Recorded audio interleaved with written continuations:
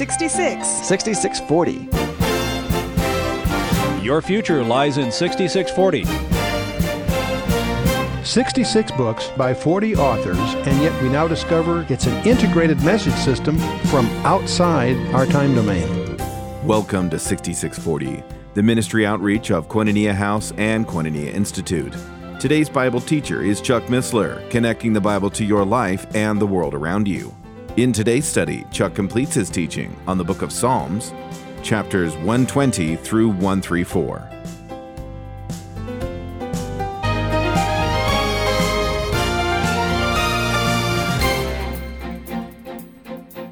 Okay, Psalm 131 is one of the shortest psalms to read of these 15. One of the shortest. But it's the shortest to read and the longest one to learn. We can sit here and memorize it in just a few moments. But it'll be the longest of all of them to learn. What do I mean by that? Well, let's take a look at it. Let's remember, this is written by David. Let's consider he was a victorious warrior, clever general.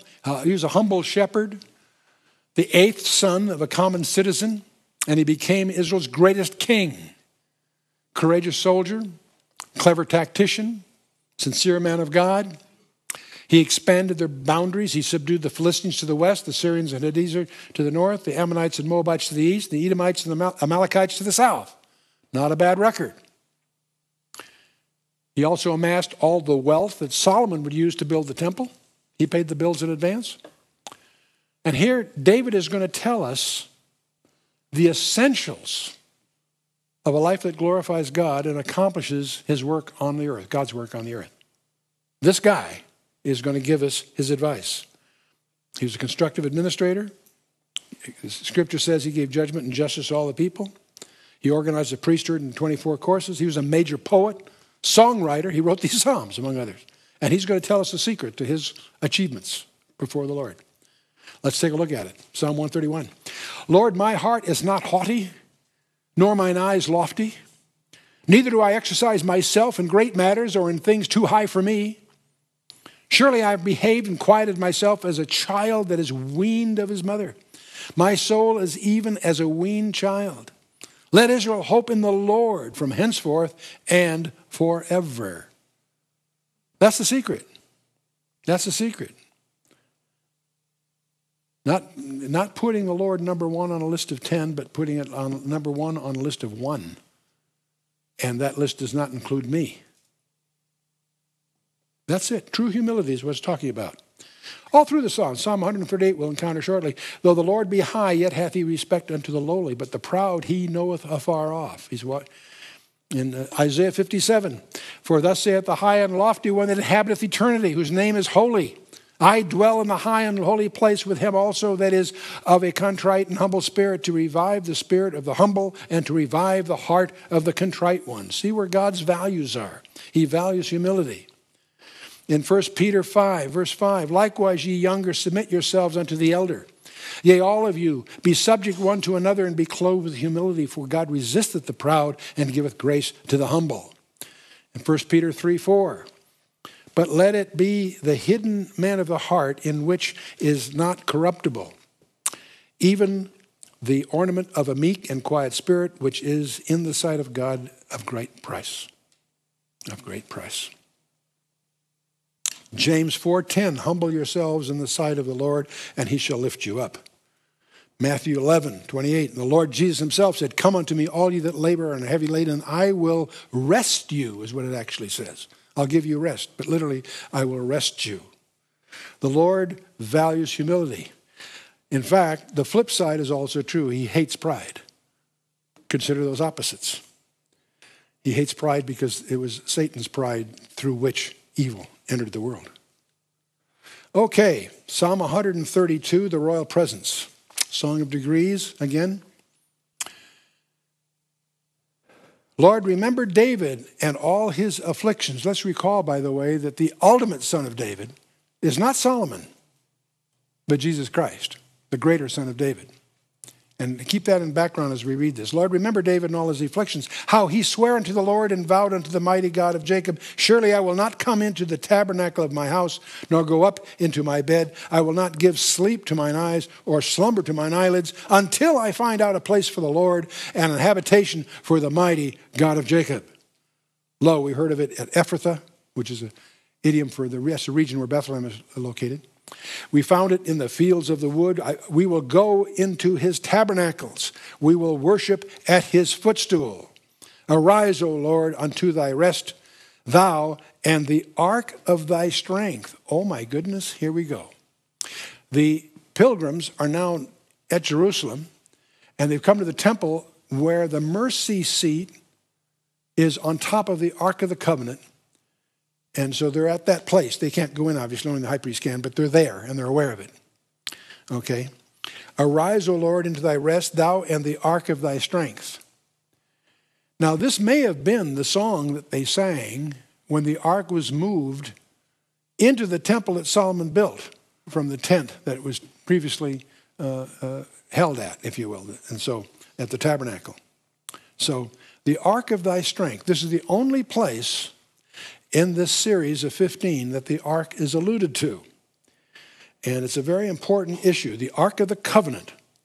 And the mercy seat, which is what we think of as the lid of that, represent God's throne, because God is always spoken of as dwelling between or above, same word, between or above the cherubim. In Psalm 80 we saw it, and in Psalm 99. Both Psalms open with that allusion. Speaking of God as he that dwelleth above or between the cherubim. And we know from Numbers, the whole book of Numbers, that this ark with the mercy seat on top of it went before them through the wilderness. Whenever they moved, it would be the place where God was dwelling.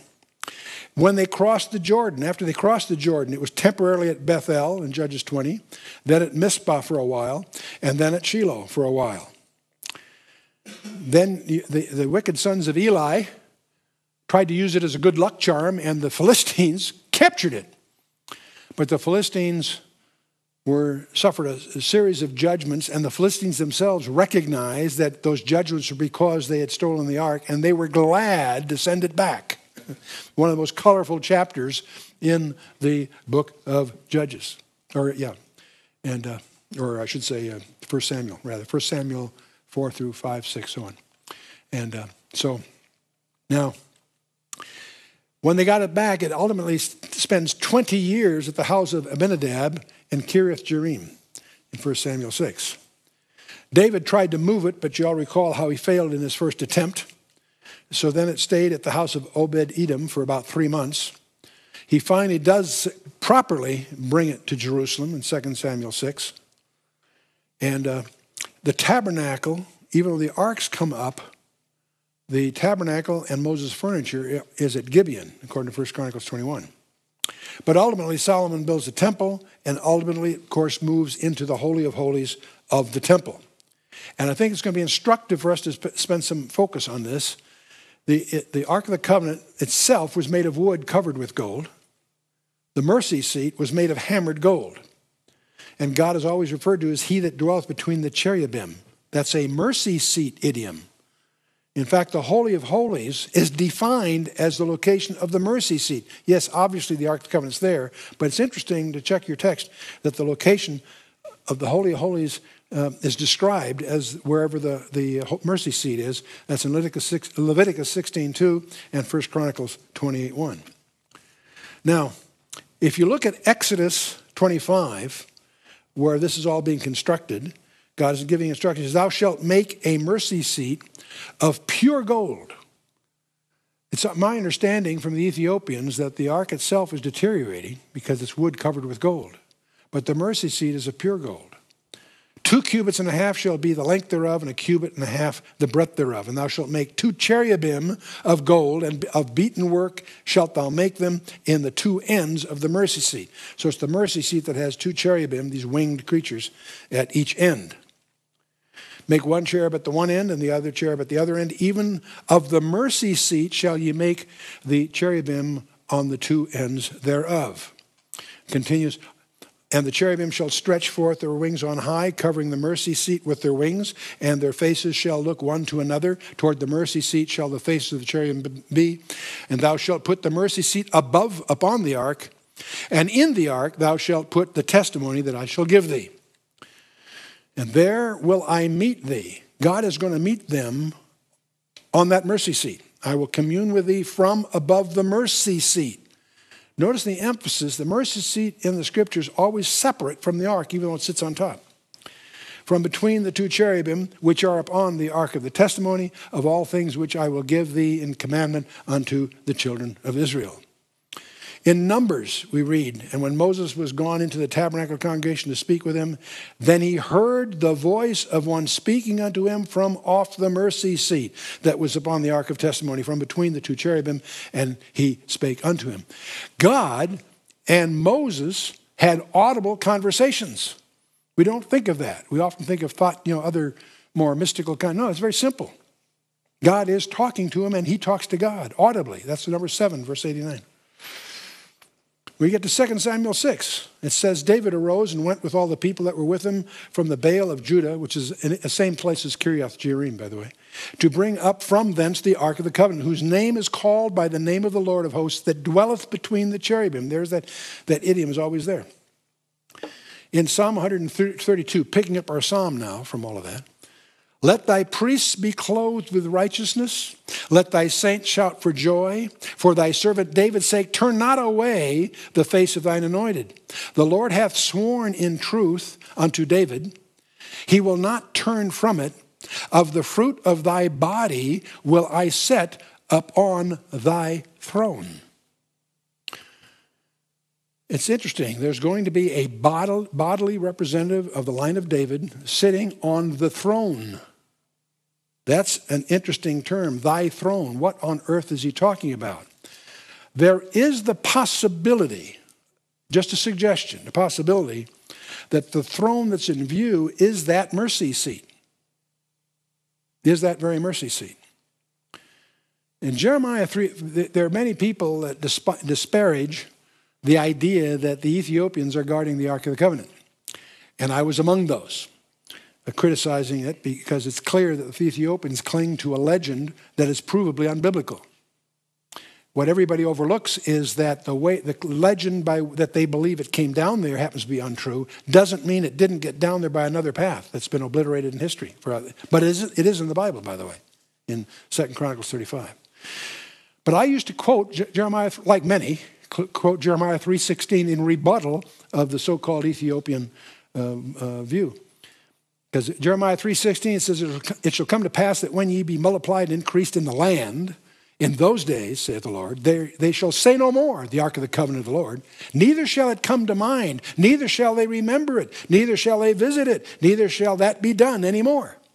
I used to quote that. That obviously this theory that the ark of the covenant is around somewhere is irrelevant because Jeremiah 3:16, throws those ideas into the trash can. I didn't read the next verse. You read the next verse, it looks like a change of subject, but maybe it's not. The next verse, verse 17 says, at that time they shall call Jerusalem the throne of the Lord, and all the nations shall be gathered unto it. To the name of the Lord, to Jerusalem, neither shall they walk any more after the imagination of their evil heart. So suddenly the subject is the throne. Let's talk a little bit of the throne of the Lord. What's all that about?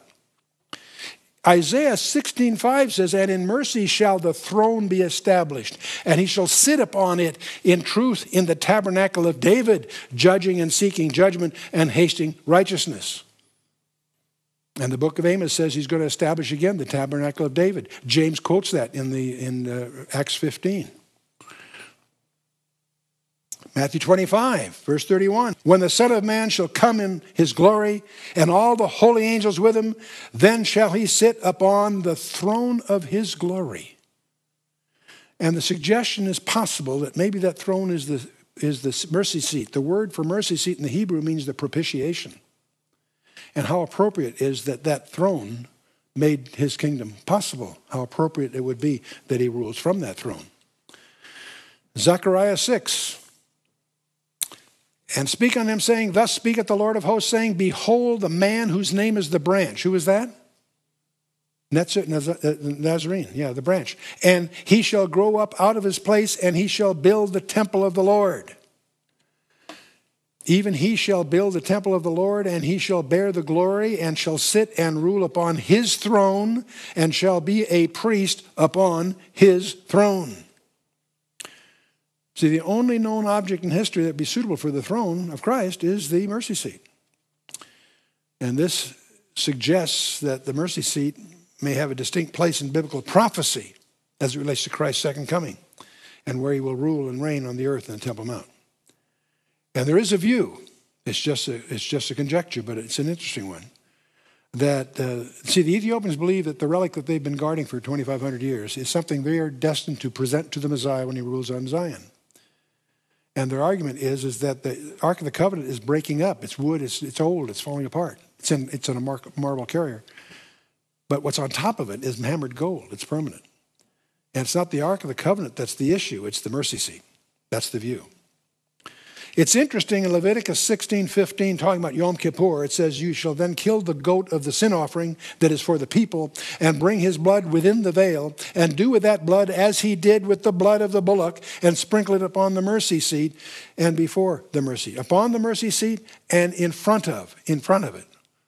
This is an instruction for the high priest at Yom Kippur, that he's to sprinkle the blood between the cherubim, yes, but upon the mercy seat and in front of the mercy. Why on front of the mercy seat? There's only one other allusion here. And that's it speaks of the priest sprinkling the blood in payment of the sins of the people. It was done once a year at Yom Kippur. And of course, Jesus Christ is the Lamb of God, the blood sacrifice for our sins. And the mercy seat is certainly suitable for his throne. Notice Ezekiel, speaking of the last part of Ezekiel, talks about the millennium and so forth. He said unto me, Son of man, the place of my throne and the place of the soles of my feet, where I will dwell in the midst of the children of Israel forever, and my holy name shall the house of Israel no more defile, neither they nor their kings by their whoredom or by the carcass of their kings in their high places. Interesting thing that here God is creating the image, at least, of him sitting on the throne in the Holy of Holies with the soles of his feet. That's what's in front if he's sitting on it. You with me? That's why the high priest is sprinkling on the seat and also in front, you see. Interesting.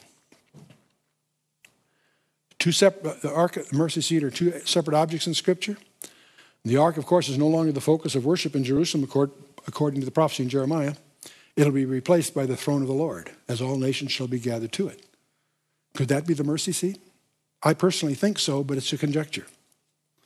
Let's continue with Psalm 132 to wrap it up. If thy children shall keep my covenant and my testimony that I shall teach them, their children shall also sit upon thy throne forevermore. For the Lord hath chosen Zion, he hath desired it for his habitation. This is my rest forever. Here will I dwell, for I have desired it. Now, obviously, David's offspring did not keep God's commandment. That's why they were put out of their land and sent to Babylon. And so even though the line of David had sinned, David himself, that did not destroy God's covenant with David. And that's why the New Testament opens with the genealogy, the book of generation of Jesus Christ, to present him as Christ, the son of David, the son of Abraham. And the Lord Jesus Christ is the son of David. That's the way the New Testament opens on that very issue. His habitation, here will I dwell, for I've desired it. Okay.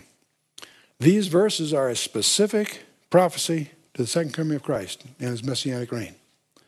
We see in this verse that God speaks of a temple, it speaks from his throne, and there'll be a place where he will dwell in the midst of his children for Israel forever. Those are strong words. Let's go on. I will abundantly bless her provision. I will satisfy her poor with bread. I will also clothe her priests with salvation, and her saints shall shout aloud for joy. There will I make the horn of David, or the authority of David, to bud. I have ordained a lamp for mine anointed. His enemies will I clothe with shame, but upon himself shall his crown flourish.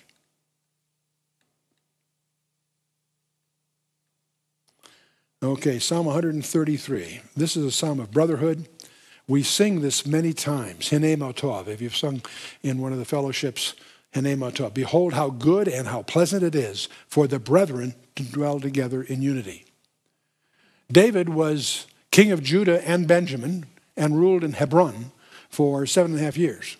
He inherited a divided nation, but God gave him a unified nation. He almost had a divided nation in a civil war, but God gave him a united nation. And this could have been the occasion for this psalm, and for what it's worth.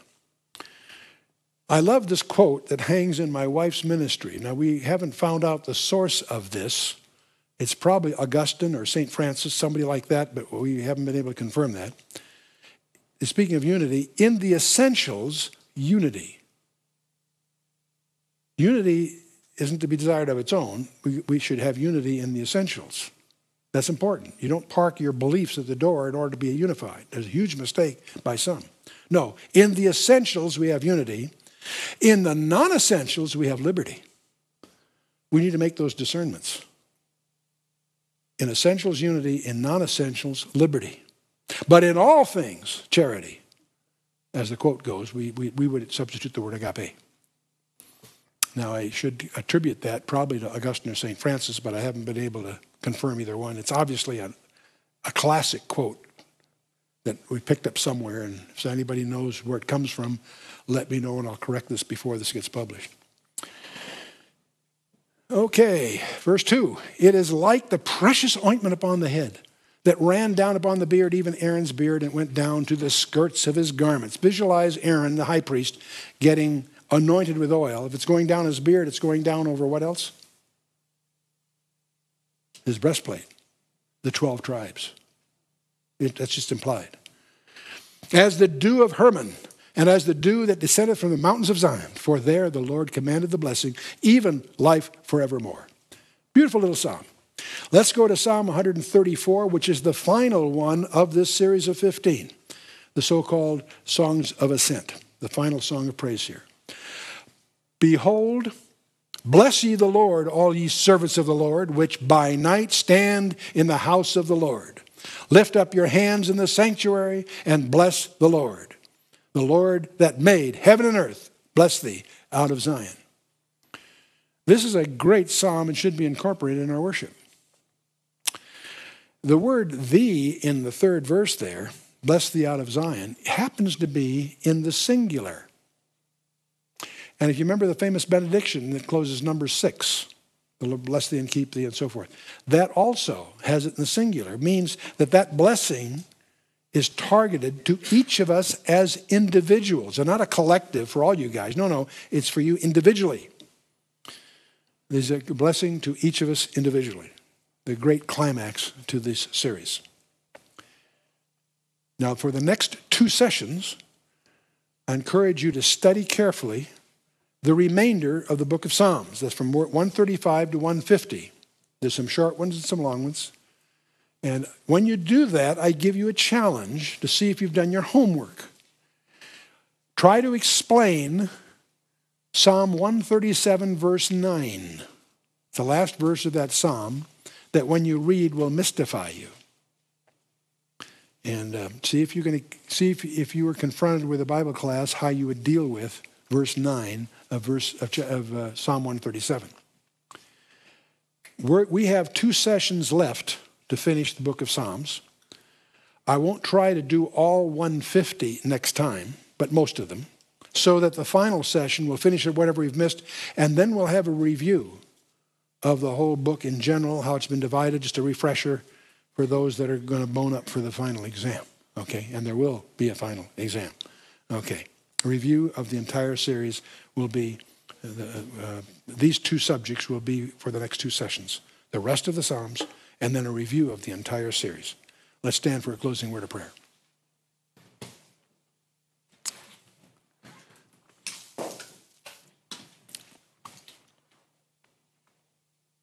Let's bow our hearts. Father, we thank you for your word. We feel like apologizing for going through it so superficially, so casually, so quickly. Yet, Father, we would just ask you through your Holy Spirit to anoint our times with your word, that you would have each of us, as we go through these one by one devotionally, that you would anoint our times together. We pray, Father, that you would reignite in each of us a new passion, a new hunger for your word, but also a deep, deep desire to chew the cud, to ruminate in your word. As the prophet said, thy words were found and I did eat them. Help us to digest these.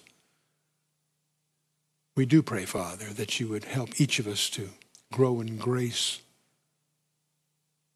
and knowledge of the greater Son of David, our Redeemer, our Goel, and that we each might grow in our effectiveness as stewards of the opportunities before us. As we commit ourselves into your hands, knowing that unless you build the house, we labor in vain. So draw us, Father, into those projects, those issues that you would have each of us undertake as we commit ourselves into your hands in the name of Yeshua, our Lord and Savior, Jesus Christ. Amen.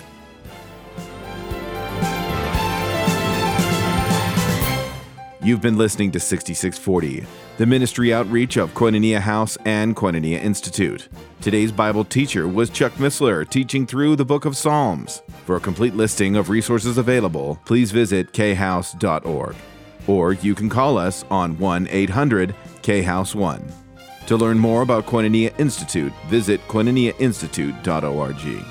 Thank you for listening to 6640 and for your continued prayerful support of this ministry. Until next time, as we continue this series, may God bless you with the knowledge of His Son, Jesus Christ, as you study His Word.